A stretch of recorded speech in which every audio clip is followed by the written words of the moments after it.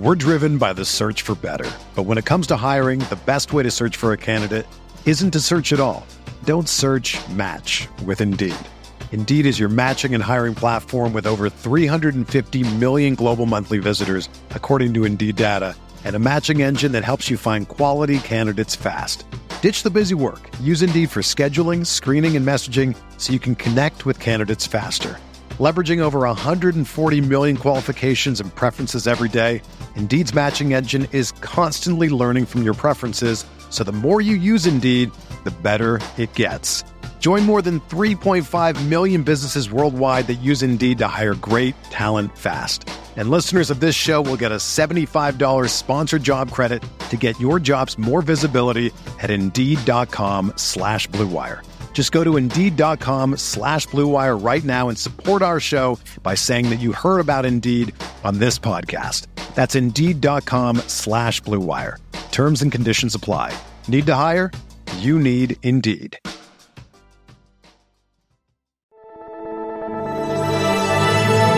Blue Wire.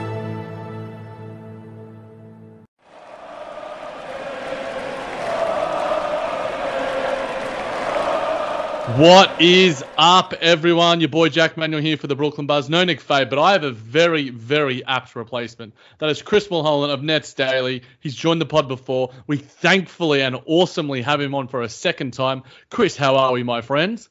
Doing good, brother. Always a fun time talking to you. I really, really enjoy whether it's on Twitter or like just in person like we're doing now. Well, not in person, but virtual, dude. It's always a blast. I'm in the same time zone as well, so it's about time we did this. So let's get right stuck into it. You summed things up in terms of Kyrie Irving's recent news on netsdaily.com. So the NBA has fined Kyrie Irving $50,000 for, quote, making obscene gestures on the playing court. Chris, was it worth it for Kyrie? It was worth it. It was worth it. You know, like I'm one of those guys that's very like I wouldn't like a lot of people call it like that old school mentality, but I'm one of those guys too that like don't get me like there should be there's a rift, right? Because like number one, it's like okay, there's a fan side, the fan code of conduct, which is like kind of an unwritten thing. It's like okay, when you go there, you're supposed to be a fan. You know what to say, what not to say, right? But obviously in sports, you know, especially when like you have Kyrie Irving turning into TD guard, everyone knows how returning players, especially superstar players, when they go back to their home arenas, how they're going to act. He already knew that they were going to go into it. Plus, he had handfuls of experience before that.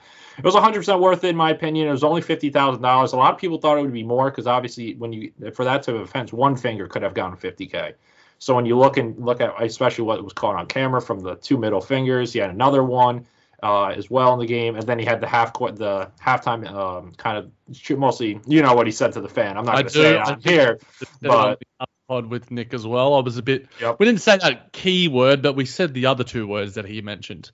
Yeah, exactly. He mostly said suck my, and then yeah, exactly. You know what I mean? So he had that as well. So, you know, overall money's well spent. You know, I was one of those guys. I put it out on Twitter. I was like, money well spent, ? And everyone's like, oh, what are you talking about? Like, it was so much. I'm asking you guys the question. I'm not asking my opinion, you know, so. No, that's what I put on Twitter, actually. I just said the best $50,000 Kyrie Irving's ever spent. You're much more objective, which is why so many people do enjoy your content.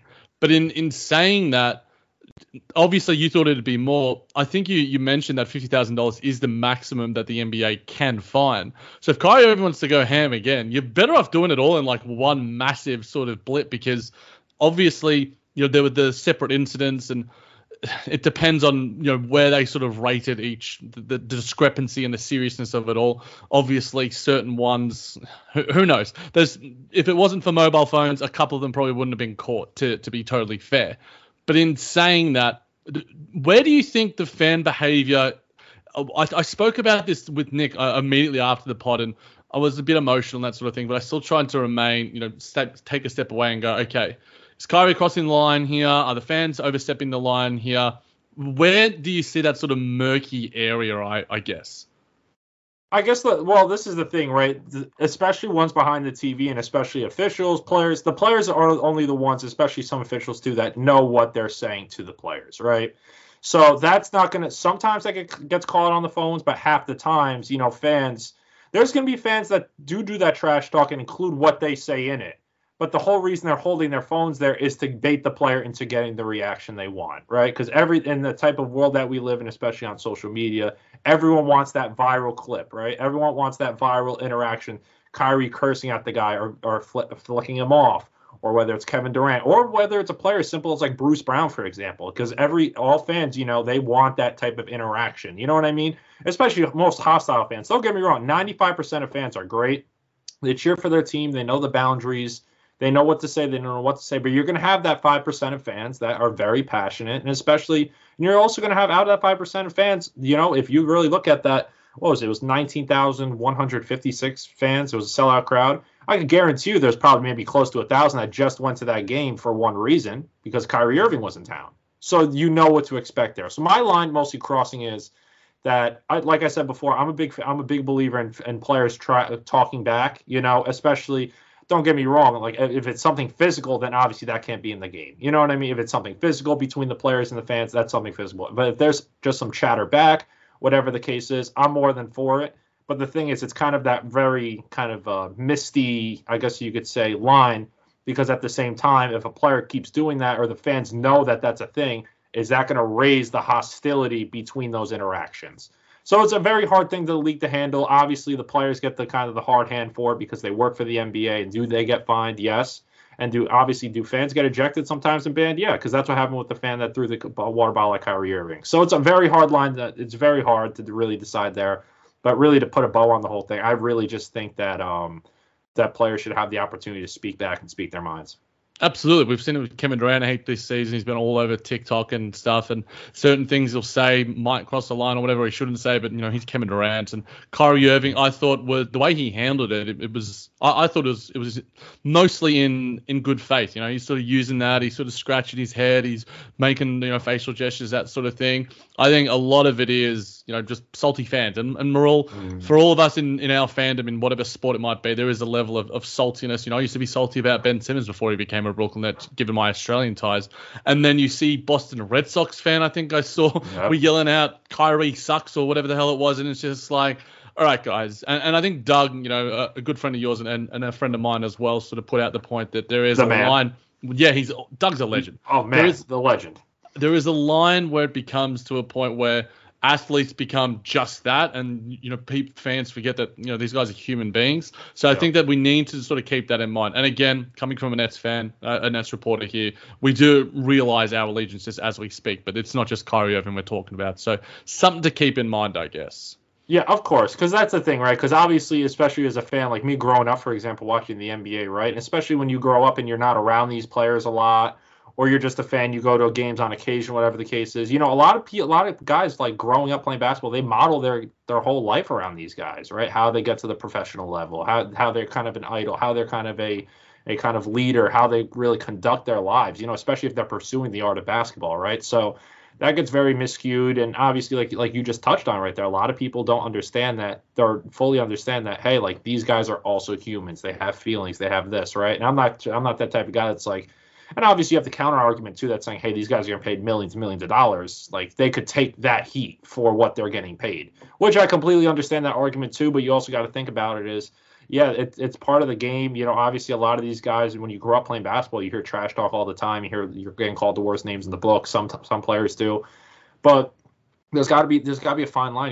You just got to treat yourself like, just be like, how can I kind of word this? I would mostly say that, like, if you were those fans that were like trash talking that player, and like at the end of the day, multiple fans, like I've seen it throughout the years I've covered the NBA, when fans really trash talk and then their face gets into it and then it gets leaked to the public, then they turn into a whole different person. They delete social media. They get embarrassed by the whole thing.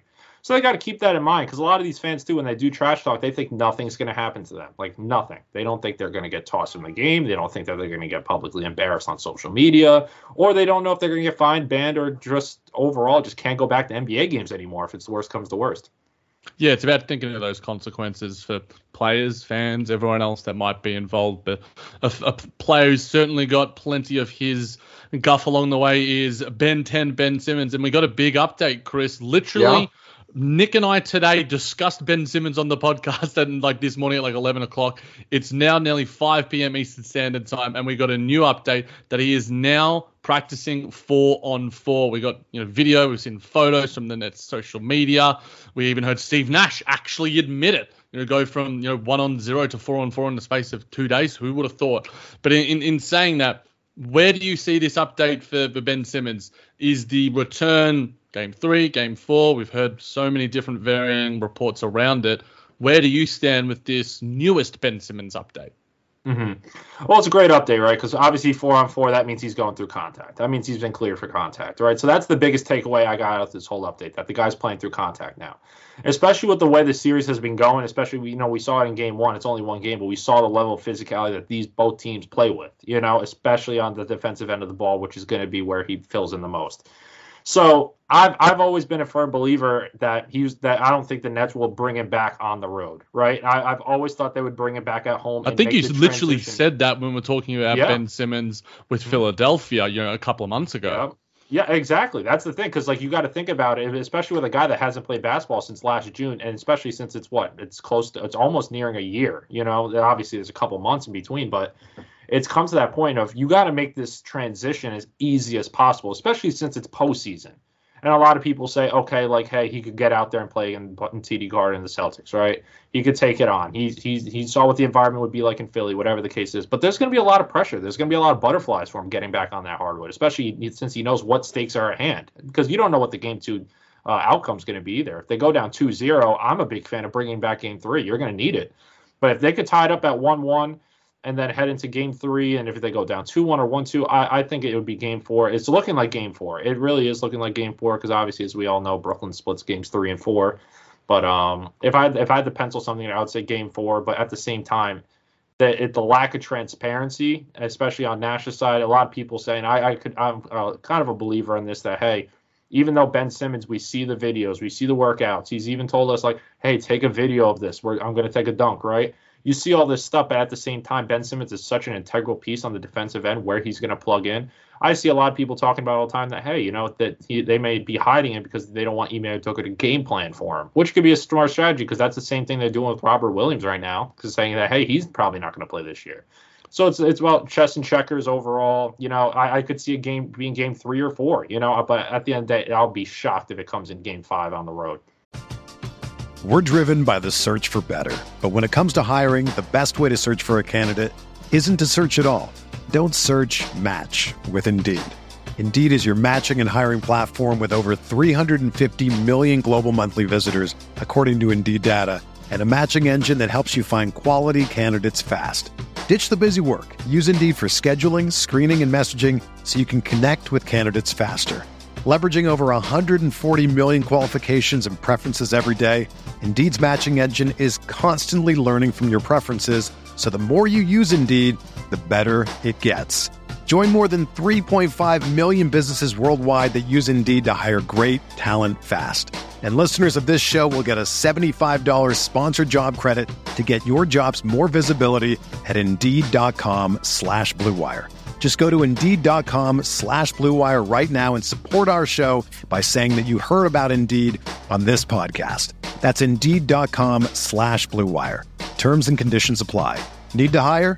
You need Indeed. If you're a basketball junkie, then you know there's no better time of year than the NBA playoffs. Twice a week, JJ Redick is cooking on his podcast, The Old Man and the Three. He has guys come on in all stages of their careers to talk about the league and share stories you won't hear anywhere else, including Devin Booker on why he talks so much trash, Ray Allen's epic free throw competitions with LeBron in Miami, and the moment Tyrese Halliburton knew Pascal Siakam would be a good fit in Indy. In addition to player interviews, every Monday JJ breaks down the top 3 things happening around the NBA with unmatched analysis, not outlandish takes, and is often joined by masterminds of the game like Tim Legler to dive deep on rookie reports, trade breakdowns, and why is mean mugging now a tech? You won't find another outlet that covers the game as comprehensively and with such insight as JJ does it on The Old Man and the Three. Make this your companion podcast during the playoffs. Listen to The Old Man and the Three ad-free on Wondery Plus or wherever you get your podcasts. No, I think that's totally fair. And in saying that, you think you're leaning towards Game 4. The gap between Game 3 and Game 4, I've seen myself, Nick, so many people on Nets Twitter advocate for Game 3 because of the nature of the gap between Game 3 and Game 4 is just use Game 3 as like 10, 15 minutes or whatever, and just sort of see if you can how he responds to that. And then possibly Game 4 is where you give him 20, 25. I don't think, we'll see KD 45, 48 minutes or whatever, but who knows? Where do you stand about a possible Game 3 return, just given the nature of how this playoff schedule has landed? I'm completely in favor of that, honestly, yeah, because obviously, as you know, it's been, especially in past playoff series where it's every 2 days, this time it's every 3 days. It's very spread out, and especially that gives coaches a huge advantage with adjustments, game plans, and everything else. That's why all these series are probably going to end up being competitive down the line. But with Simmons, you hit it on the nail right there. I'm all in favor for him to come back for a Game 3 and get 10, 15 minutes out and just, see how he reacts, right? There's no type of huge pressure on him to really perform, become an integral part. Because according to Nash, that this was the first time that he's played a 4-on-4 and ran through the plays. And obviously, as we know, in playoff series as well, by Games 3 and 4, the other team already knows what schemes you're going to be running, what plays you're going to be running. It's all adjustment-based. And then obviously they're going to have their main vocal points of what to do, especially on the defensive end and coverages. But, at the end, like I said before, what the play calls are already going to be, right? So I would not be opposed to him coming back for Game 3, especially for 10, 15 minutes. At the same time, do I see Nash doing that? I wouldn't be shocked if it does happen, but I'm leaning towards Game 4 right now, especially with the way it's kind of been building up a little bit, especially since the reports we've heard from Woj and Shams on their end, what Nash has told the reporters. Left and right, It's really does look like Game 4, but if it's not Game 4, if it's not by Game 4, do you bring it back for Game 6? I think that's ultimately going to depend on what the series is going to be looking like, especially the numbers, how much the Celtics lead, Nets lead, is it tied up? I think if it goes past Game 4, it's going to be based on how the series is going. No, it's a totally fair point, and I think Steve Nash was asked, and he was non-committal about beyond Game 2. So the fact that he left the door slightly ajar says something when it comes to Steve, because he doesn't leave many doors ajar. They're pretty close when it comes to some of the stuff that he does say to reporters. You mentioned the sort of 10 to sort of 15-minute range. What do you envision? And we've discussed, Ben Simmons at length, just you and I and Nick together. What do you envision his role if it is limited in Game 3 and all 4? Definitely through defense. I think it's going to be more so defense, right? Because that's what they're going to need him to do. Because we saw, especially on Tatum, I think Kevin Durant guarded him the most. I think it was 47.1. I could be mistaken on that number, but he held him to 9 points when he was guarding man to man. And if you look at Nick Claxton, that was the Nets' other defender on Tatum for a majority of the time, right? So you're going to see how that's going to be a plug on Simmons. Obviously, that's a huge burden for someone that came back from obviously an extended long absence, but it's got to be on the defensive end. I don't think he's going to be that much of an offensive threat. He's going to be one of those guys that draw gravity. He could drive the ball. His transition is one of the best in the business. And at the end of the day, he could help on the rebounding end, limit those second chance opportunities. So more kind of just sum the whole thing up. He's going to be that guy that just does all those little details that just kind of perfect and make the Nets game on both ends of the floor flow more.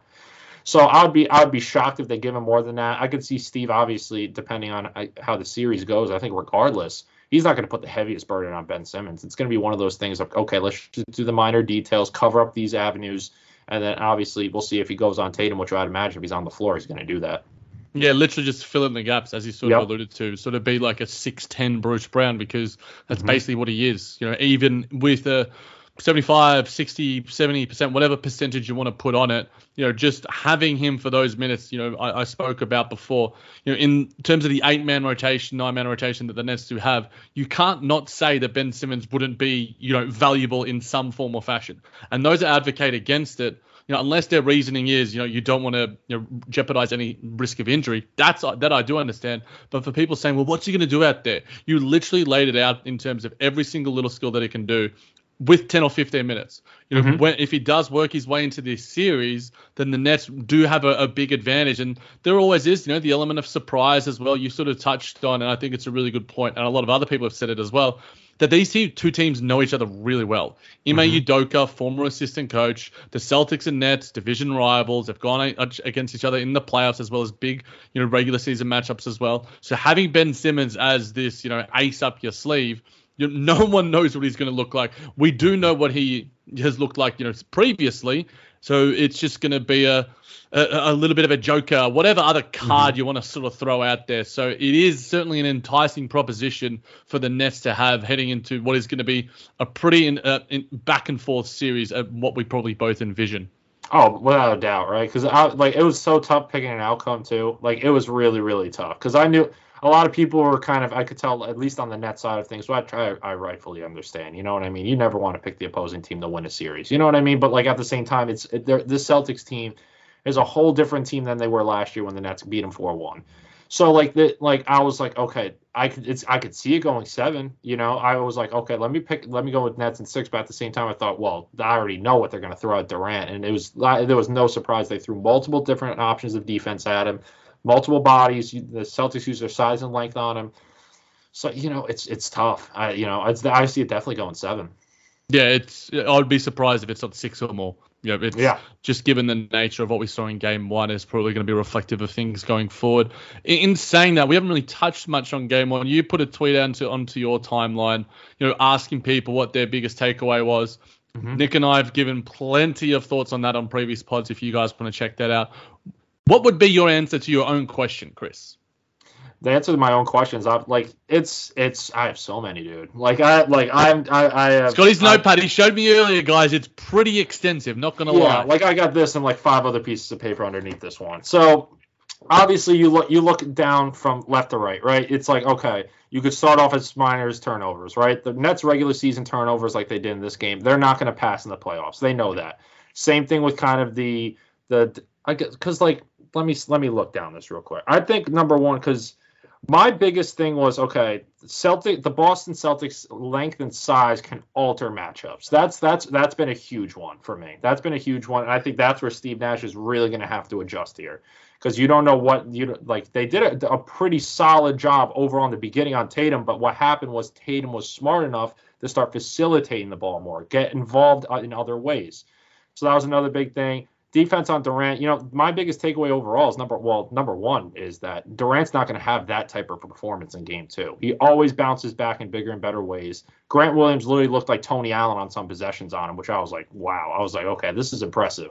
Al Horford's not going to have that type of game. Al Horford was amazing, especially on help defense, switches. I think there was a play in the fourth quarter or in the second quarter where Curry switched and then he went to the corner and Al Horford just jumped right on him and then the ball went in and he switched right back. It was insane. I was like, wow, this is like Atlanta Hawks Al Horford. But, overall, it's one of those things. My biggest takeaway, number one, is Goran Dragic deserves more minutes. That I think it's arguably a very common thing, but I think he's proved that he deserves more minutes. And I understand that, hey, he just came back from COVID. You don't know how exactly he's going to react, how he's going to play. Because obviously he was feeling symptoms. He was down in Atlanta for a long time. It was from that Hawks game he spent, I think it was 8 days down in Atlanta. It could be a little less or a little more. But he deserves more minutes. I love Patty he's a great guy, but at the same time, I think that he needs to be pushed back into that third string type of position because he is struggling. The extended slide is there. And especially in a series where, the Celtics defense is just smothering. And you saw what Goran Dragic did. He cut into the lanes. He found his shots. His off-ball movement is spectacular. So I'd say overall, just Goran deserves more minutes, in my opinion. I think that's my main takeaway from Game 1, even though it's on a minor note. Obviously, a lot of people would be like, okay, what about the stars? What about Irving? Is Irving going to have that type of performance? How is the defense not even on Jason Tatum, but Jaylen Brown, for example? So there's many elements to this type of thing. Especially Claxton's defense, too. I could touch on that. But, I think number one, to really just start off with after Game 1, is it's evident Goran Dragic deserves way more minutes off the bench. Goran, I think, played about 26 minutes or so, if I'm not mistaken. Yeah. He played 26. Yeah, 26. 26. Good. I remembered that one. You've got it written down in front of you. So, but where do you think his limits are? Because like you alluded to, there is the COVID, there is the age factor and whatever, but there is something about his hyper-competitiveness, his playoff readiness, his savviness, his experience, all those sort of things. How high can that minute load, go? It's tough. It is tough because that's the counter to that whole thing, right? The minutes. He paid 26 off the bench, which is like, hey, that's good. If you wanted to cut it, it's real, like maybe 35 if you really want to push it. You know what I mean? Like 35, because you can put him next to Irving too to get some extended minutes there too. Because the thing with Goran is it's not even just like the competitive nature, the style that he played with, just how he got to the lanes, his shooting, getting to the nail, getting to his spots. But it's also that if you took a look at game one when he was on the floor, he really had a lot of teaching moments with a lot of other Nets that were kind of lacking that playoff experience. Because Goran Dragic's one of I think it's like 4 or 5. I put that tweet out too. It was like one of 4 or 5 Nets, I think it was, that reached the conference finals in his career. So he's been there and he's done that, and especially in the finals too. So, it's one of those things where he had a lot of those teaching moments where he knows where the things to be. And like the Celtics too, especially their defensive coverages, they didn't give any clean looks, right? The Nets couldn't really survey what kind of action the defensive action going to throw at them. Okay, let's run this. They're very on top. They're very tight-knit, smothering defense. But you could tell Goran Dragic could get that clean look. He knew kind of what was coming. Or he kind of had that, okay, they ran this a little while ago, let me go to this. Or counter it. You know what I mean? So it's tough because the game 2 is going to look a little bit different. They're going to throw adjustments out there. But, to sum it up, I would say 30, max 35, but again, it depends on how he feels. No one knows that except for him. No, exactly. And I wanted to finish off with Goran as well, because you put out, a tweet sort of where he had some post-game comments in terms of, the accountability and just pretty honest and sort of, forthright with, how the Nets were in game 1. For those that might not have seen it, do you want to sum it up and give your thoughts on his comments post-game? Yeah, he called out his players. He called out his teammates, right? So we haven't seen that really since Jeff Green of last year, right? So the Nets, and I'm not taking that as a shot at the Stars for not calling out players throughout the regular season or anything like that, but he knows that, hey guys, like we're down 1-0 in a playoff series. This is exactly what we have to clean up. That is kind of the foundation outside of adjustments. But it can't be a solo show because he even called him out saying, hey, it's not an individual sport. Kyrie Irving carried us this way, but you can't do that all the time, especially when Kevin Durant's getting smothered. The other guys do have to step up, right? So it was more so of that avenue. I like that. I really, really like that, taking that accountability and saying, hey, this is what we have to do. And that'll really spark up your teammates, especially because the thing is, too, that goes a long way with the guys in the locker room because this is also a guy that came here. He had plenty of options to go to other championship contenders, including the Milwaukee Bucks, who are going to be who are probably, if the Nets get out of this series, they're going to face in the second round most likely, right? So he wants to win here, and that should resonate with all the guys in the locker room, and obviously all the guys in the locker room, they know what it takes to get there, So overall, that quote just overall just really, really stuck out to me because number one, he took accountability. He said, hey, the fouling needs to change. The turnovers need to change. Obviously, Irving can't just be scoring the ball at a high clip and the other guys be ball watching when he's in that zone of scoring 39, getting his shots, going into iso ball. So I was a huge fan of that quote. I had to put it out. Yeah, he called the Nets out for that was my kids wouldn't make that mistake on the sort of inbounds pass. No one's supporting Kyrie Irving, which forced the turnover to Marcus Smart. Do you think that has Goran Dragic sort of been doing this since he's come to the Nets? Because I remember little bits here and there and sort of providing that personality, that experience, that, accountability, the sort of keyword that we've used a little bit. Has he sort of been doing that even before this game? Yeah, 100%. I can imagine behind the scenes for sure, because Steve has talked about it before, how much of a professional he is. It has came out of Steve Nash's mouth that this guy he's been a leader. He's been a great mentor for especially a lot of guys that may have lacked that playoff experience. And at the end of the day, aside from the 3 Nets rookies, Cam Thomas, Day'Ron, and Kessler, everyone else has playoff experience. They've been to at least a playoff. So that's huge as well. So he's been doing that type of experience because the thing is, too, Goran knows, and especially all the fans probably do know, the likelihood that he's going to be back next year, you don't know. You don't, because especially, there's a lot of teams, especially since now he wants to win a ring. But we know how much the Nets are luxury taxed in. You know what their spendings are. You know what their big questions, especially when it comes to extensions, are. So he's been taking that leadership note throughout his whole time in Brooklyn. I think this was just the first time he said it on a public note because he wants to really put an emphasis on it, not just say it in the locker room or say it in shoot-arounds or open practices. No, definitely. And I remember, you noted Jeff Green, and I think it was after the Detroit game and how poorly the Nets were playing defensively then. And it sparked a little bit of a turnaround. Obviously, that was during the regular season. It's a lot harder to change things within a playoff series, but it's not to say that the Nets can't with, Goran's leadership and a lot of the other guys as well. I think that there is I wouldn't be surprised if the Nets come out, fit and firing for Game 2. But any other thoughts you wanted to throw out there, Chris, in terms of whether it's this series overall or anything behind the scenes you wanted to share about, just Nets world, what's going on with it? It's going to be a big Game 2. It's going to be a huge game too, right? Because especially if the Celtics go up 2-0, you could look at history. Not a lot of teams do come back from 2-0. And especially 7.1% of 435 teams, my friend. I got that number in my head. There we go. Exactly. That's the point, right? And especially the Nets, right?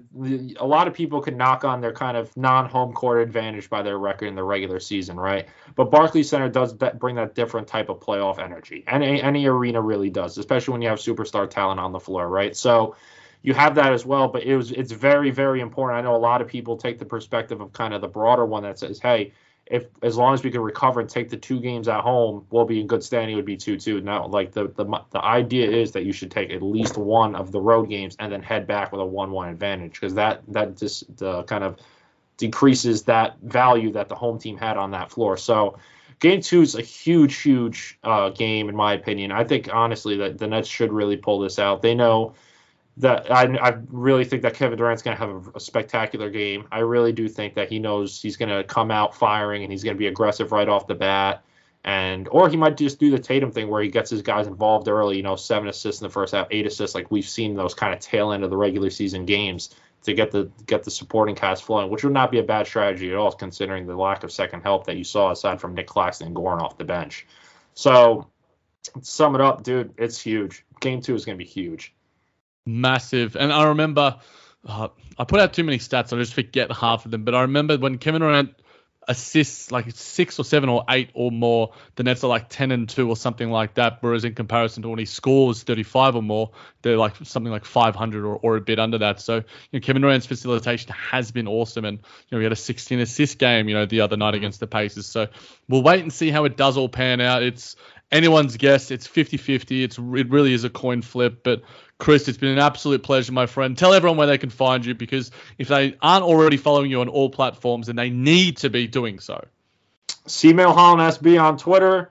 My work's on netsdaily.com, and like Jack, better than anyone. The thing is, it's you DM me, I'm gonna just respond back to you. I love talking hoops with anyone.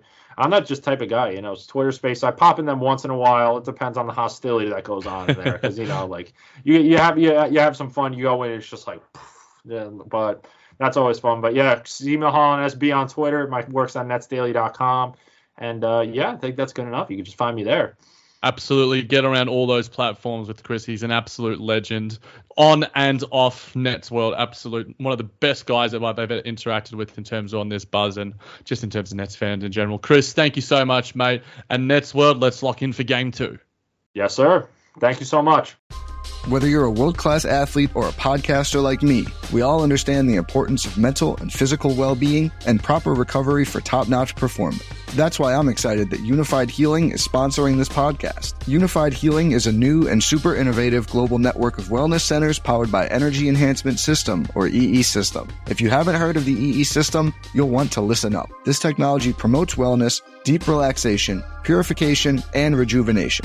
At hundreds of locations across the globe, access to a center is easy and affordable. Interested in experiencing the EE System technology for yourself? Go to unifiedhealing.com/bluewire to learn more and find a center near you. That's unifydhealing.com/bluewire. No material or testimonials on the Unified Healing website are intended to be viewed as medical advice or a substitute for professional medical advice, diagnosis, or treatment. Always seek the advice of your physician or other qualified healthcare provider with any questions you may have regarding a medical condition or treatment, and before undertaking a new healthcare regimen, including EE System.